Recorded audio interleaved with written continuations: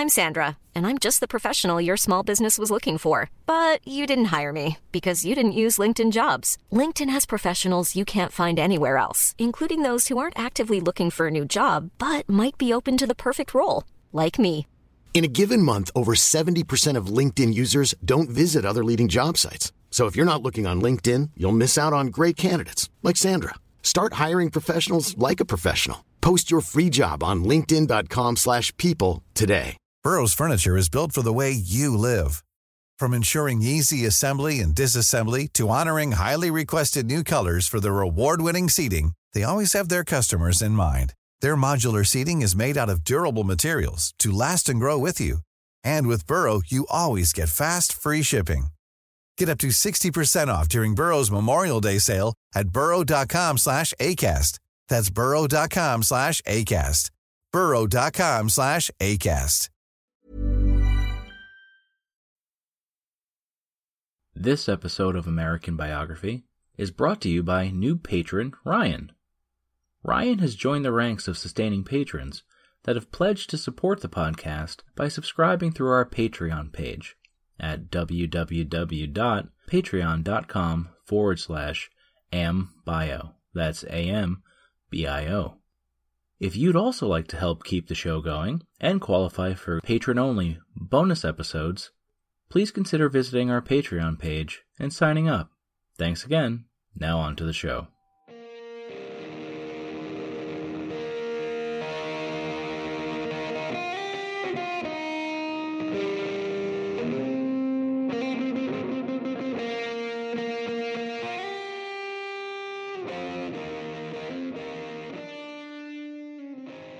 Hello, welcome back to American Biography, a member of the Agora Podcast Network. This is episode 24, Treason. Last time, we saw impeachment as a political weapon of reprisal disposed of following the failed attempt to remove Justice Chase, as well as the beginning of a thaw in the relationship between Congress and the federal judiciary. Few could have guessed that even then, events transpiring far away were inexorably moving longtime antagonists, Chief Justice John Marshall and President Jefferson, onto a collision course. Now, Aaron Burr's name has popped up from time to time in our narrative thus far. There was a time when the New York attorney's future was so bright that, if they were invented, he'd have had to have worn shades. But then in 1800, he went ahead and created a constitutional crisis after unexpectedly tying Thomas Jefferson's electoral vote tally and refusing to step aside. This hadn't exactly ingratiated Burr to the new president and resulted in the isolation of the new vice president within the Jefferson administration. With his career stalling and facing the prospect of being pushed out of the most insignificant office ever conceived by the minds of men come re-election time, Burr mounted a failed gubernatorial bid in New York State, the fallout from which led to his killing Alexander Hamilton in a duel in July of 1804. One bright spot for Burr came from his constitutional role as president of the Senate, where he'd won some praise for his even-handedness as the presiding officer of Chase's 1805 impeachment trial. And this, at least, carried the almost certain knowledge that it bugged the hell out of Thomas Jefferson. By April 1805, the former vice president was jobless and facing the stark reality that he'd burned a whole heck of a lot of bridges. In Republican circles, his name was mud for his double cross of Jefferson in 1800, and in Federalist circles, his name was mud for killing Alexander Hamilton. Earlier in his life, Burr had been a brilliant trial attorney, and one might have thought he'd just returned to a lucrative career in the private sector. Only he couldn't return to his home or practice in New York because there were warrants out for his arrest there, as well as in neighboring New Jersey, both related to the duel that killed Alexander Hamilton. Wanted, infamous, indebted, but always a charmer, Burr needed to get away for a bit, so he headed west into the newly acquired Louisiana Territory. Working some old connections and leveraging his celebrity, he was able to lease some 350,000 acres of land in the Washita River Valley in southern Louisiana, west of the Mississippi, known as the Bastrop Tract, and he began to recruit people he'd always maintained to farm and settle these fertile lands. But Burr was a man with a reputation for controversy and intrigue, and soon whispers began to swirl around his western dealings, with opinions differing between whether he was looking to break off a chunk of the United States and rule it as his own personal fiefdom, or whether he was aiming to liberate Mexico from the Spanish and rule it as his own personal fiefdom. Official warning eventually made its way back to Thomas Jefferson by March of 1806, when the Federalist U.S. District Attorney for Kentucky and John Marshall's brother-in-law, Joseph Hamilton Davies, wrote to warn him of what Burr appeared to be up to. Jefferson didn't exactly ignore this early warning. He showed it around to the cabinet and even encouraged Davis to keep digging for information at first. But as follow-up reports contained more gossip and hearsay than fact, and indicated a growing circle of suspicion comprised mainly of prominent Kentucky Republicans, Jefferson became wary of Davis's possible political motivations, as well as the prosecutor's relation to Marshall. Despite Washington, D.C.'s cooling interest, Davis plunged ahead and convened a grand jury to charge Burr with treason. However, with the help of a local up-and-coming attorney, Henry Clay, the jury declined to indict. It wouldn't be until the end of October 1806 that sufficient corroborating evidence from additional sources fell into place, and Jefferson began to mobilize against what now appeared to be a Western conspiracy with Burr at its head.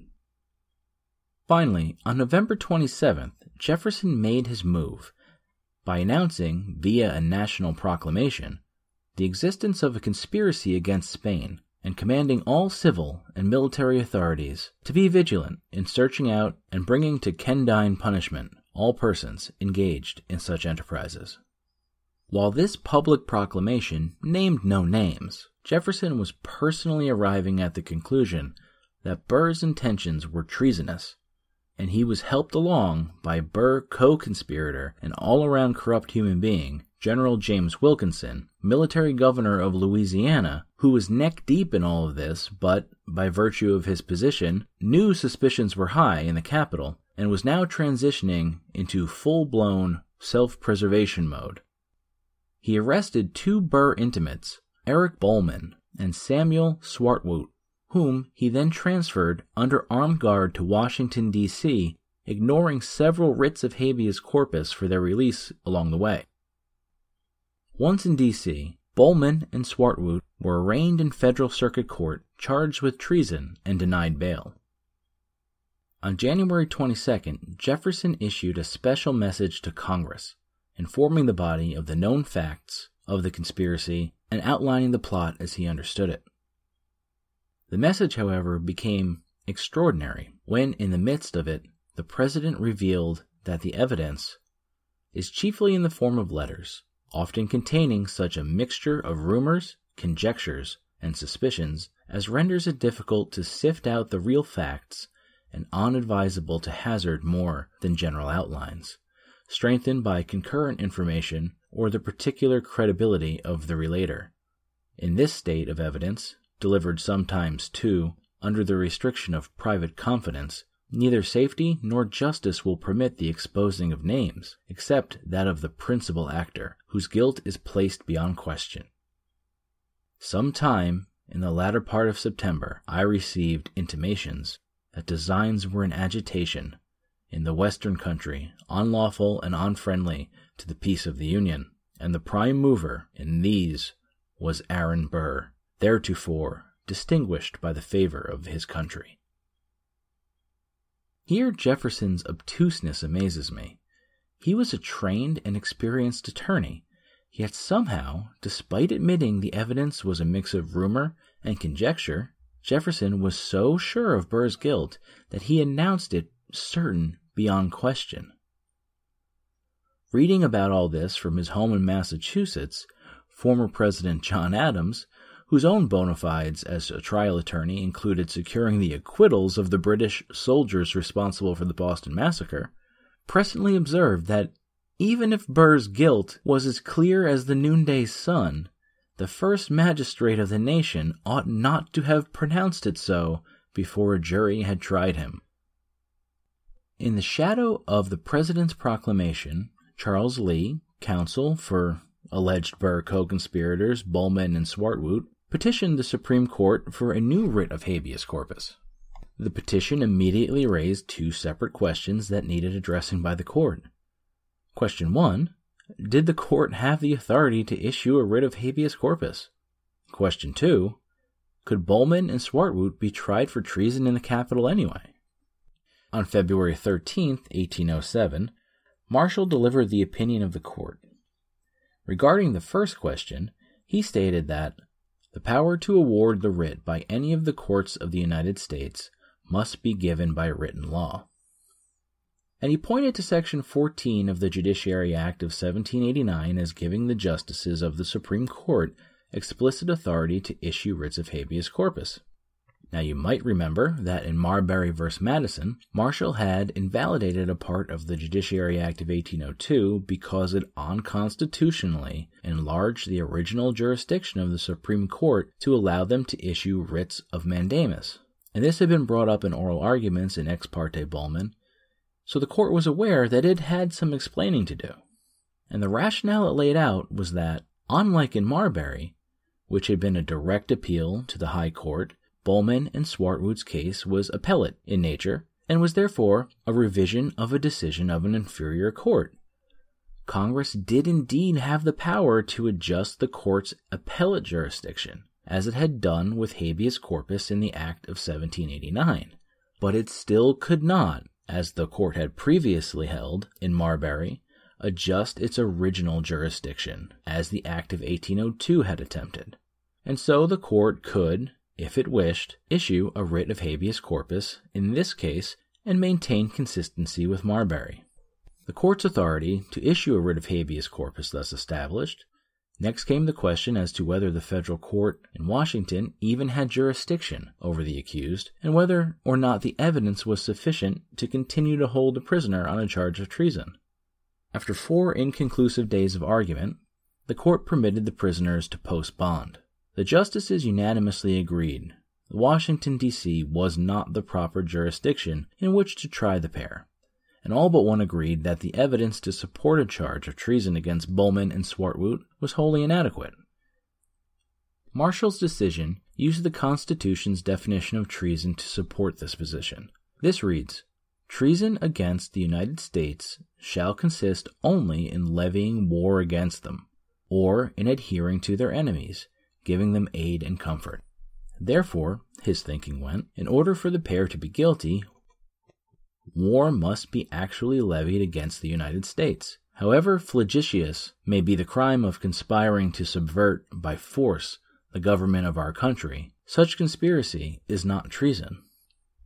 But, wanting to narrow this line of reasoning a little bit, Marshall further clarified the court's position by writing, "It is not the intention of the court to say that no individual can be guilty of this crime who has not appeared in arms against his country.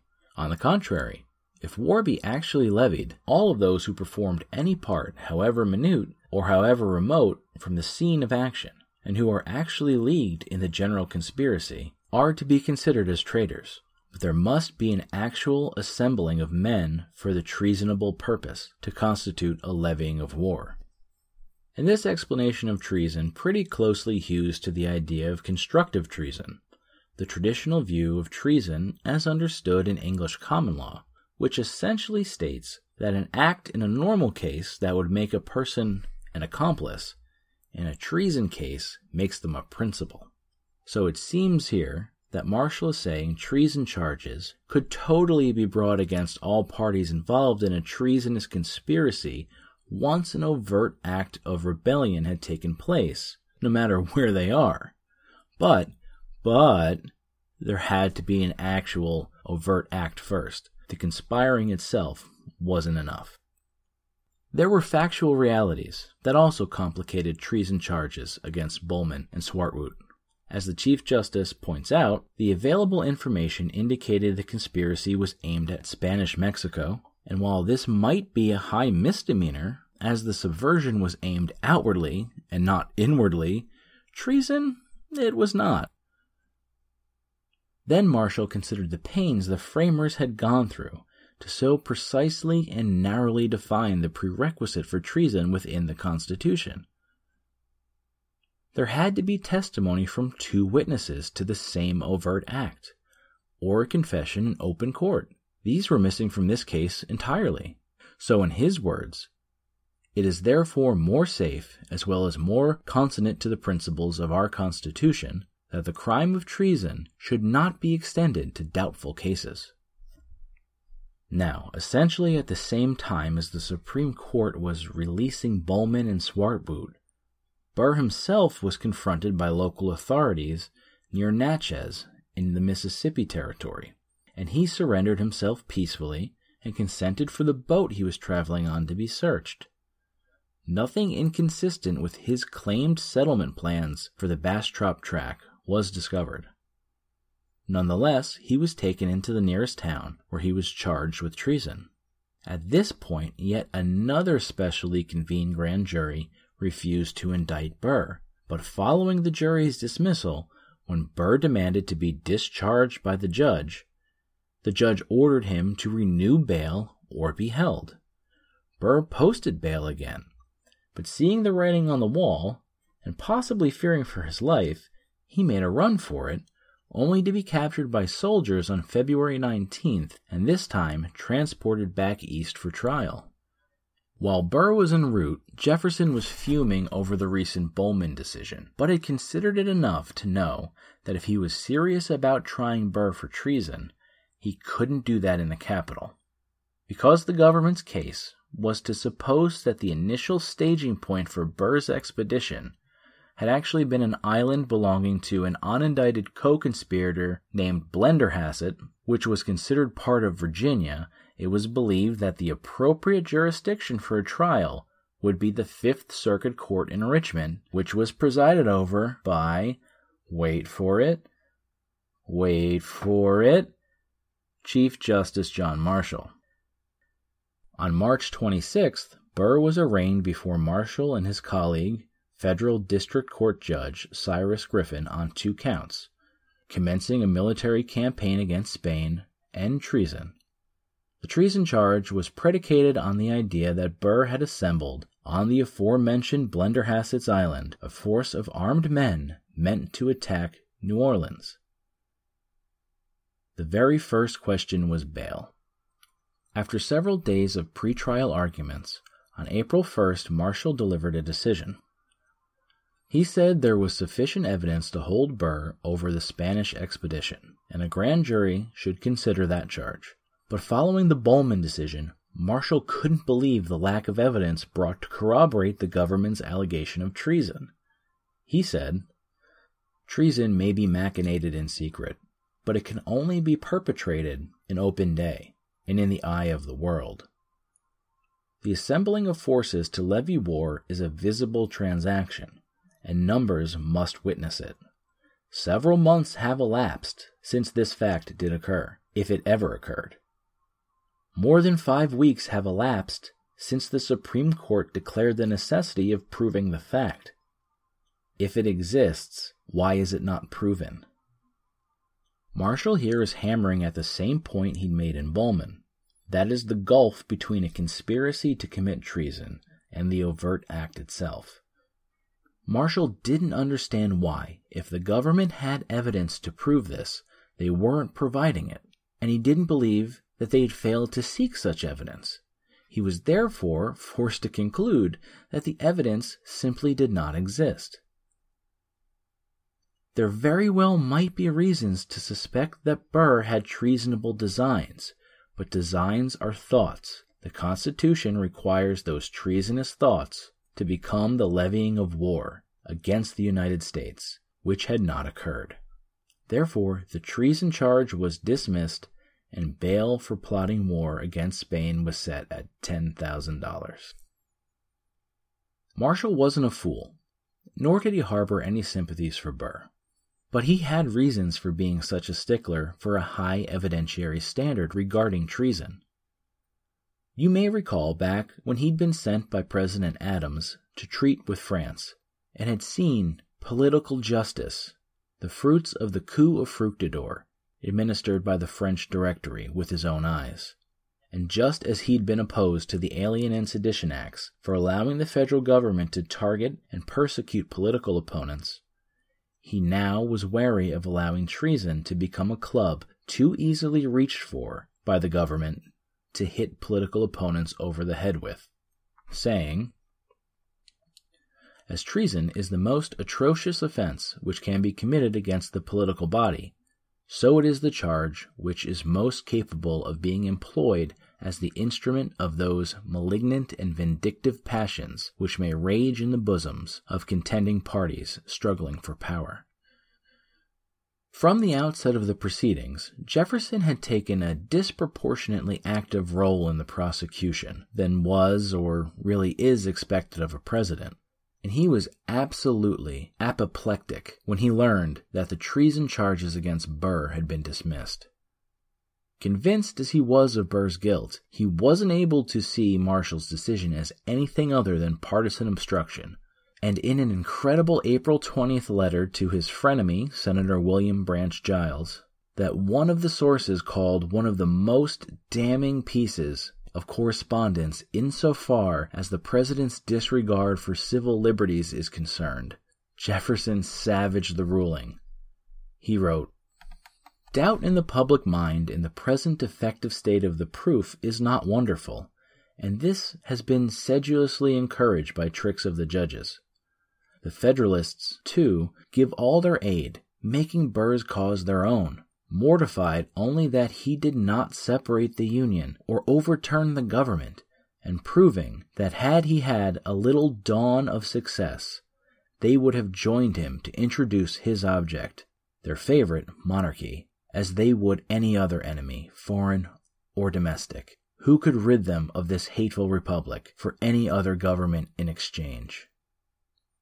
Mr. Marshall says, "More than 5 weeks have elapsed since the opinion of the Supreme Court has declared the necessity of proving the overt acts, if they exist. Why are they not proved? In what terms of decency can we speak of this? As if an express could go from Natchez or the mouth of the Cumberland and return in 5 weeks, to do which has never taken less than 12? All this, however, will work well. The nation will judge both the offender and the judges for themselves. If a member of the executive or legislature does wrong, the day is never far distant when the people will remove him. They will see then and amend the error in our Constitution, which makes any branch independent of the nation. They will see that one of the great coordinate branches of the government, setting itself in opposition to the other two, and to the common sense of the nation, proclaims impunity to that class of offenders which endeavors to overturn the Constitution, and are themselves protected in it by the Constitution itself. For impeachment is a farce which will not be tried again. If their protection of Burr produces this amendment, it will do more good than his condemnation would have done." At this point, Jefferson doubled down on nailing Burr for treason and began devoting time in cabinet meetings to discussing the trial, to locating additional funds in order to get possible witnesses to Richmond, and in providing the prosecution with a stack of signed, blank presidential pardons to barter with in exchange for testimony against the former vice president. The government's case was argued by U.S. Attorney George Hay, who was assisted by William Wirt and one other attorney, whose name I won't bother you with. In opposition stood a formidable defense team, which not only included Burr's own considerable legal acumen, but was anchored by our old friend Luther Martin. On May 22nd, the grand jury was convened, and 3 days later, Hay gave notice that he intended to resubmit his earlier motion that Burr be held for treason. After hearing arguments, Marshall agreed to permit the grand jury to decide the matter, and a recess was called on May 28th. Once more in session on June 9th, Burr's team demanded the administration turn over whatever documents in their possession relevant to the case, as such information was vital to constructing a defense. The defense suggested that if the prosecution wouldn't do this voluntarily, then the court should order it to be done. This notion that the state, as a party to the case, might be compelled to turn over documents in the administration's possession as part of the process we've formalized over the years and call discovery, seemed to catch Hay flat-footed, because he blurted out that the prosecution would voluntarily comply if the court thought such papers were relevant. Marshall pointed out the obvious. He couldn't know what papers were relevant until they'd been produced. It was his preference that the prosecution and the defense work this matter out amongst themselves, but he said he'd issue a subpoena if it was something Hay agreed the court could do. At this point, Hay seemed to collect himself and realized that he'd received no instructions from Jefferson on this point, and putting two and two together, he realized that his boss, the president, probably wouldn't appreciate him ceding that power to the courts without at least running it by him first. So as Marshall asked for oral arguments to decide the matter, Hay shot a letter to Jefferson urging him to voluntarily produce papers ASAP. Luther Martin took center stage to argue the necessity of obtaining such papers that Jefferson had used so freely to condemn his client, saying, "The President has undertaken to prejudge my client by declaring, 'Of his guilt there can be no doubt.' He has assumed the knowledge of the Supreme Being himself and pretended to search the heart of my highly respected friend. He has proclaimed him a traitor. He has let slip the dogs of war, the hellhounds of prosecution, to hunt down my friend. And would this President of the United States, who has raised all this absurd clamor, pretend to keep back the papers which are wanted for this trial, where life itself is at stake? It is a sacred principle that in all such cases, the accused has the right to all the evidence which is necessary for his case." The prosecution's response, it won't surprise many to hear, was pretty much an argument for executive privilege, which, to Jefferson's dismay, even cited Marbury v. Madison in support. Finally, on June 13th, Marshall rendered his decision. He said, "The genius and character of our laws and usages are friendly, not to condemnation at all events, but to a fair and impartial trial, and they consequently allow to the accused the right of preparing the means to secure such a trial."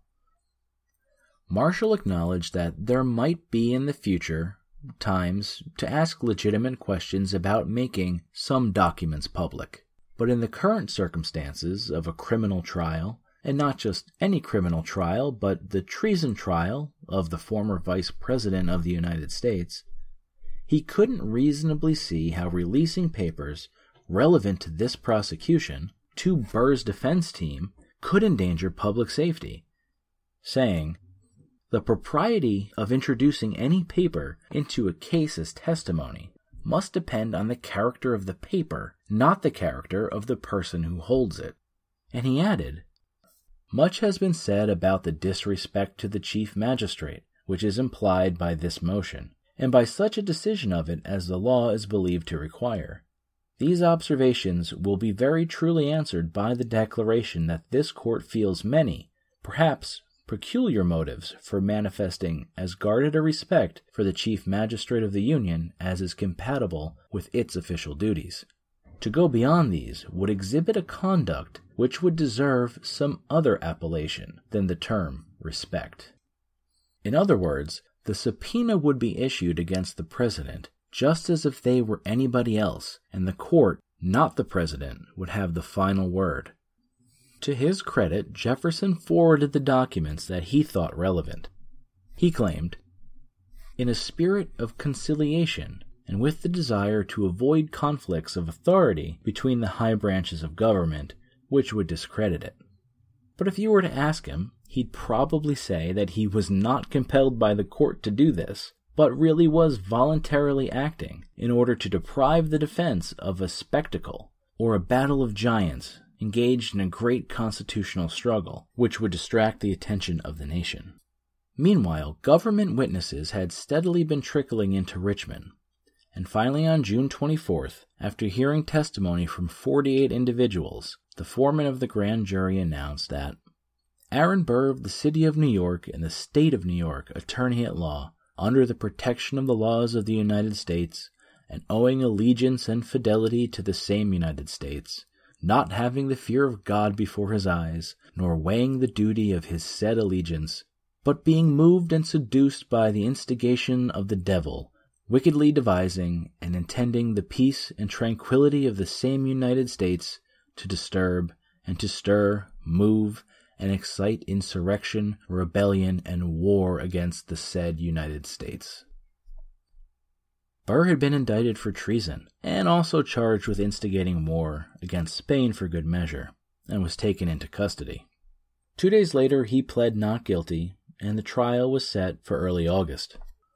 Now, the full indictment focuses on the activities at Blenderhassett's Island, which occurred on December 10, 1806. It charged that on that date, Burr had gathered an armed men who, at his instigation, traitorously and in a warlike and hostile manner, arrayed and disposed themselves against the United States. The problem with this is that Burr hadn't been there, and this was a fact agreed upon by both the prosecution and the defense. And the thing is, this was all sort of John Marshall's fault. Well, the fault of the language that he'd used in Ex parte Bowman anyway. When he had towed the constructive treason line in that decision, he'd said, "If war be actually levied, all of those who perform any part, however remote from the scene of action, and who are actually leagued in the general conspiracy, are to be considered as traitors." This implies a much looser standard than is written in the Constitution, and the grand jury had run with it. Marshall, though, was unsure of that application to the Burr case.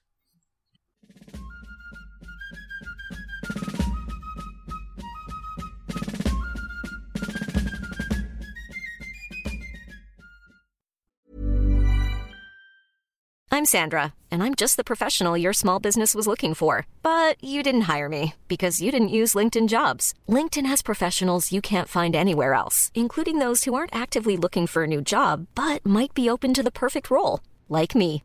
In a given month, over 70% of LinkedIn users don't visit other leading job sites. So if you're not looking on LinkedIn, you'll miss out on great candidates like Sandra. Start hiring professionals like a professional. Post your free job on linkedin.com/people today. Burrow is a furniture company known for timeless design and thoughtful construction, and free shipping, and that extends to their outdoor collection. Their outdoor furniture is built to withstand the elements, featuring rust-proof stainless steel hardware, weather-ready teak, and quick-dry foam cushions. For Memorial Day, get 15% off your Burrow purchase at burrow.com/acast, and up to 25% off outdoor. That's up to 25% off outdoor furniture at burrow.com/acast. Millions of people have lost weight with personalized plans from Noom. Like Evan, who can't stand salads and still lost 50 pounds. Salads generally for most people are the easy button, right? For me, that wasn't an option. I never really was a salad guy. That's just not who I am. But Noom worked for me. Get your personalized plan today at Noom.com. Real Noom user compensated to provide their story. In 4 weeks, the typical Noom user can expect to lose 1 to 2 pounds per week. Individual results may vary.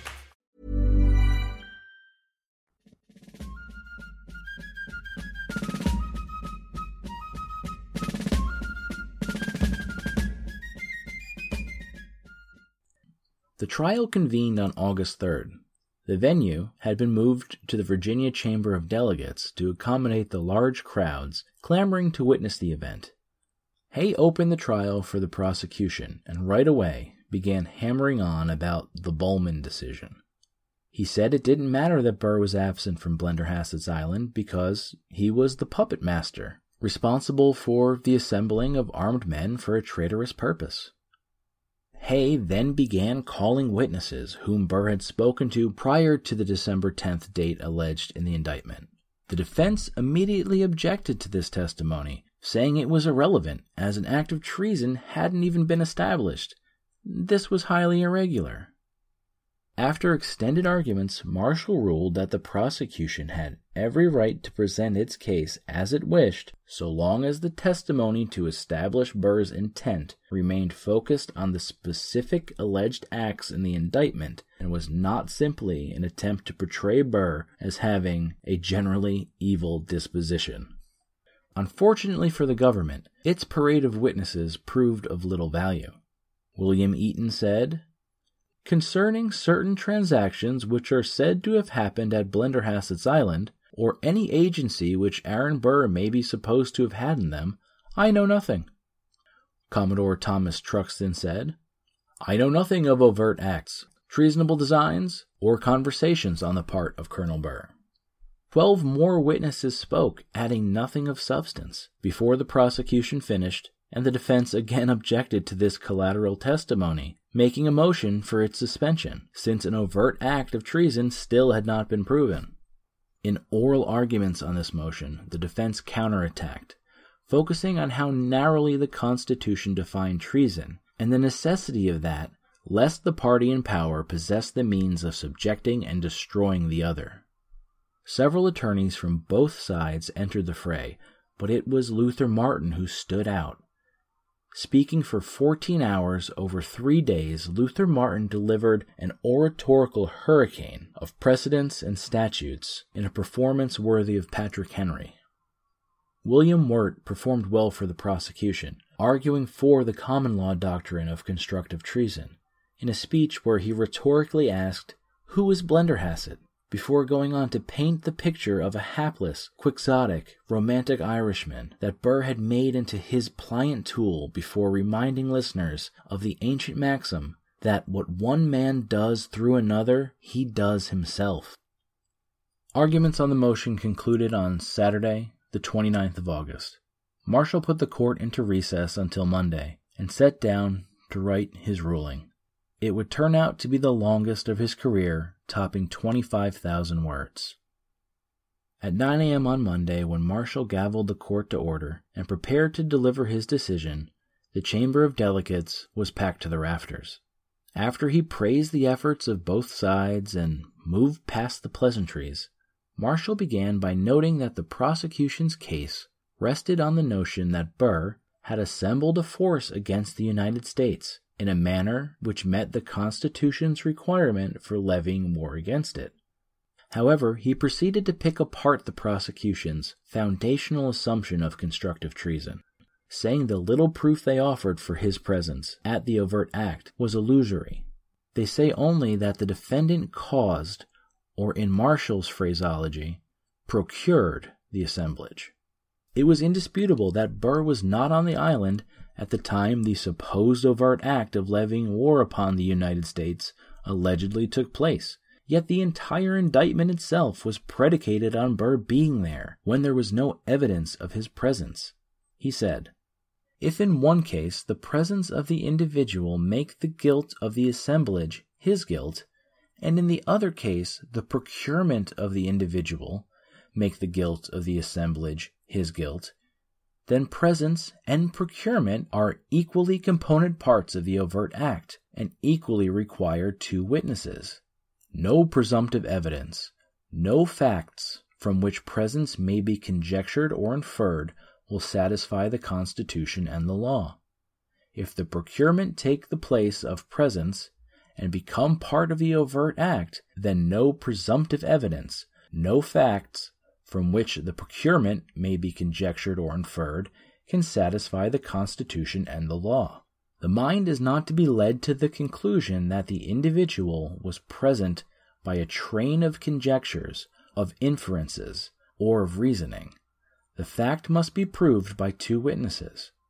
If it be said that the advising or procurement of treason is a secret transaction which can scarcely ever be proven in the manner required by this opinion, the answer, which will readily suggest itself, is that the difficulty of proving a fact will not justify conviction without proof.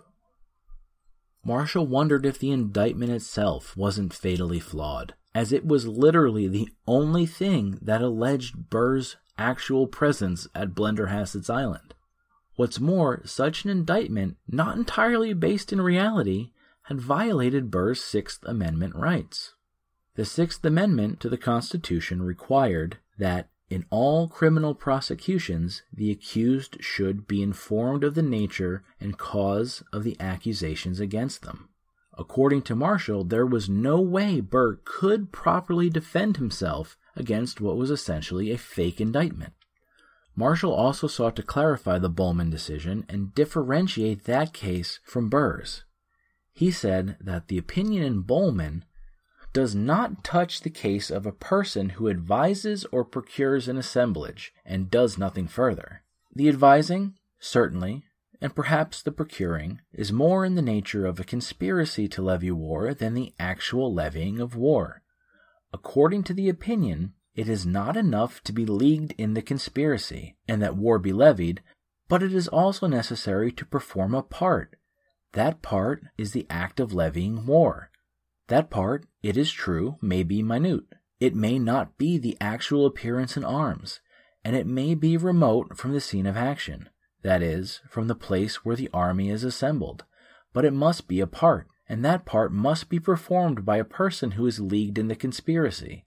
This part, however minute or remote, constitutes the overt act of which alone the person who performs it can be convicted. John had been speaking for over 4 hours and was finally pivoting to address the defense's motion to suspend testimony. He continued, "That this court dares not usurp power is most true. That this court dares not shrink from its duty is not less true. No man is desirous of placing himself in a disagreeable situation. No man is desirous of becoming the peculiar subject of calumny. No man, might he let the bitter cup pass from him without self-reproach, would drain it to the bottom. But if he has no choice in the case, if there is no alternative presented to him but a dereliction of duty, or the opprobrium of those who are denominated the world, he merits the contempt as well as the indignation of his country, who can hesitate which to embrace." He said that there was no question that the court had the right to determine the admissibility of testimony, and after considering the arguments of each side and the law, the court must side with the defendant's motion. No testimony relative to the conduct or declarations of the prisoner elsewhere and subsequent to the transactions on Blenderhassett's Island could be admitted, because such testimony, he said, being in its nature merely corroborative and incompetent to prove the overt act itself, is irrelevant until there be proof of the overt act by 2 witnesses. So Marshall instructed the jury to set that testimony aside and apply the law as he'd just explained it to the facts of the case, and charged them to render a verdict of guilty or not guilty for treason. After brief deliberations, the jury returned a verdict of not guilty. As relieved as Burr must have been, he wasn't immediately out of the woods, as charges were still pending against him for inciting war against Spain, and he'd still be in custody until tried for that. That trial began on September 9th, but was a complete anticlimax.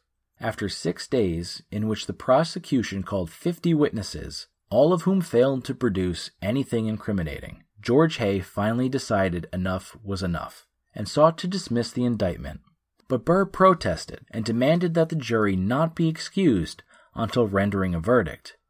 He wanted to ensure that he couldn't ever be charged or prosecuted for this crime again, and he wouldn't be, as he was found not guilty. Jefferson nearly spontaneously combusted over the treason acquittal, and really didn't comport himself terribly well in the aftermath. He blamed John Marshall for the outcome, and told Hay that the Chief Justice's nefarious plans were not just designed to let the guilty Burr go free, but to also suppress evidence from getting out to the public. As Gene Smith points out, it's not clear what evidence Jefferson is talking about, since if Hay was in possession of any, he surely would have introduced it. But the Sage of Monticello was just getting warmed up. He hoped to use the Burr treason to reignite the Republican fight against the judiciary, but that was a fight that the legislature had clearly put in its rearview mirror. Case in point was later that fall when Jefferson sent the trial records to Congress. In the message that accompanied these, he said, "You will be enabled to judge whether the defect was in the testimony, in the law, or in the administration of the law, and wherever it shall be found, the legislature alone can apply or originate the remedy." Now this language is eerily reminiscent of what I called the unofficial official order that Jefferson gave to William Branch Giles last episode ahead of the impeachment of Samuel Chase. Only this time, Jefferson's insinuations were ignored. Just because he wasn't impeached, of course, doesn't mean that John Marshall comes out of the Burr trials without a scratch. He would always consider it the worst experience of his long judicial career, calling it the most unpleasant case which has ever been brought before a judge in this, or perhaps in any other country which affected to be governed by laws. He was predictably kicked around in the Republican press, and his effigy was burned in Baltimore. Marshall's rulings during Burr's trial can and have been criticized as inconsistent with prior rulings that he'd made. In deciding to subpoena Jefferson for records, he contradicted a part of his Marbury decision, where he'd acknowledged the existence of the very executive discretion his subpoena now arguably ran over. When Marshall ruled on presence and procurement, he'd referred to each as a component part of the overt act and insinuated that each component part required 2 witnesses. And constitutional scholars have taken him to task for this, saying that this is a plainly ridiculous assertion. If you're going to say that there can be 2 component parts of an overt act and that each requires 2 witnesses, why not make it 20 component parts and assume that the Constitution just never intended for anyone to ever be found guilty of treason, because you're just making stuff up at this point? Some look at Marshall's attempts to make his previous decision in Bowman compatible with his position in the Burr case regarding constructive treason as clumsy and unconvincing. On this point, Corwin goes so far as to twist the knife, pointing out that 30 years later, Marshall's own friend and protege, and really the defender of his legacy, Joseph Story, when searching for a definition of treason, looked to Bowman, bypassing the Burr case altogether. The Burr trial was not John Marshall's finest hour. It may be the blight on his otherwise sterling judicial record, as some have said. His ruling on the suspension of testimony, though his longest, is not his best. It's repetitive, and at times is a bit rambling. But I don't, and assume most others don't, labor under the delusion that those who came before us were somehow infallible or omniscient, and I wouldn't demonize someone for not living up to that standard. Jefferson hemmed and hawed about partisan motivations, but I don't see how these can be substantiated. Burr was a Republican, an out-of-favor Republican to be sure, but he was also the man who killed the father of the Federalist Party, so at best, that argument is a bit of a push. And though one can see inconsistencies between Marshall's position in the Bowman and Burr cases, and how, in a series of evidentiary decisions, Marshall seemed to disadvantage the state's prosecution, the suggestion that he is essentially turning a blind eye to treason against the United States in order to embarrass President Jefferson isn't compatible with what we've seen of his personal nature up to this point, or his patriotic nationalism, or his track record of honorable public service, and the demonstrable concern he's displayed for the dignity of the federal bench since becoming Chief Justice. A more generous view would point out that a thread of consistency actually does run between Bowman and Burr, and this is Marshall's steady concern that treason remain an unwieldy tool for the government to bring to bear against its opponents. And I see support for this in the fact that Marshall was legitimately flabbergasted and slightly distressed by the fact that the same level of problematic evidence already deemed insufficient to convict Bowman and Swartwout was brought against Burr. And the reason for this was, rather than inspiring the prosecution to present more substantive evidence, as he had hoped his decision would, the administration instead tried to use his words to find a back door to Burr's conviction. However, whether it was correct or incorrect of him to not allow the use of that back door, I will leave to your judgment. His decisions have been questioned for 210 years, and I doubt that that's likely to stop. But what's not debatable was that he did not allow it. So, as 1807 ended, Aaron Burr was a free man, fleeing to Europe to avoid debtors. Thomas Jefferson was an angry man who announced his plans not to seek a third term and began preparing for retirement. And John Marshall was a weary man, ready for a break and hoping his next docket would be less eventful. Okay, we're going to stop there today. Thank you for all your patience. This episode took much more time to write and produce than I expected, and this was compounded by the fact that I'm also writing the patron-only episode, which is only about half done, but is already as long as the script for this episode. So yeah, that's going to be a massive bonus episode coming the patrons' way, and I'm okay with that because they deserve it. And a final note, a great friend of the show, Zach Twomley, and you might remember Zach from his appearance on American Biography to discuss the XYZ affair. Well, his podcast, When Diplomacy Fails, is celebrating its 5th birthday, and as part of the celebrations, I'm going to appear on a soon-to-be-published guest episode discussing the Mexican-American War. So yeah, keep your eye out on that feed, and be sure not to miss it. As always, remember you can follow American Biography on Facebook or on Twitter at American_bio. The website is www.americanbiography.webs.com, and if you need to get a hold of me for any reason, my email is americanbiographypodcast@gmail.com. All right, everybody, that's it. Thank you so much for listening, and I hope to talk to you soon.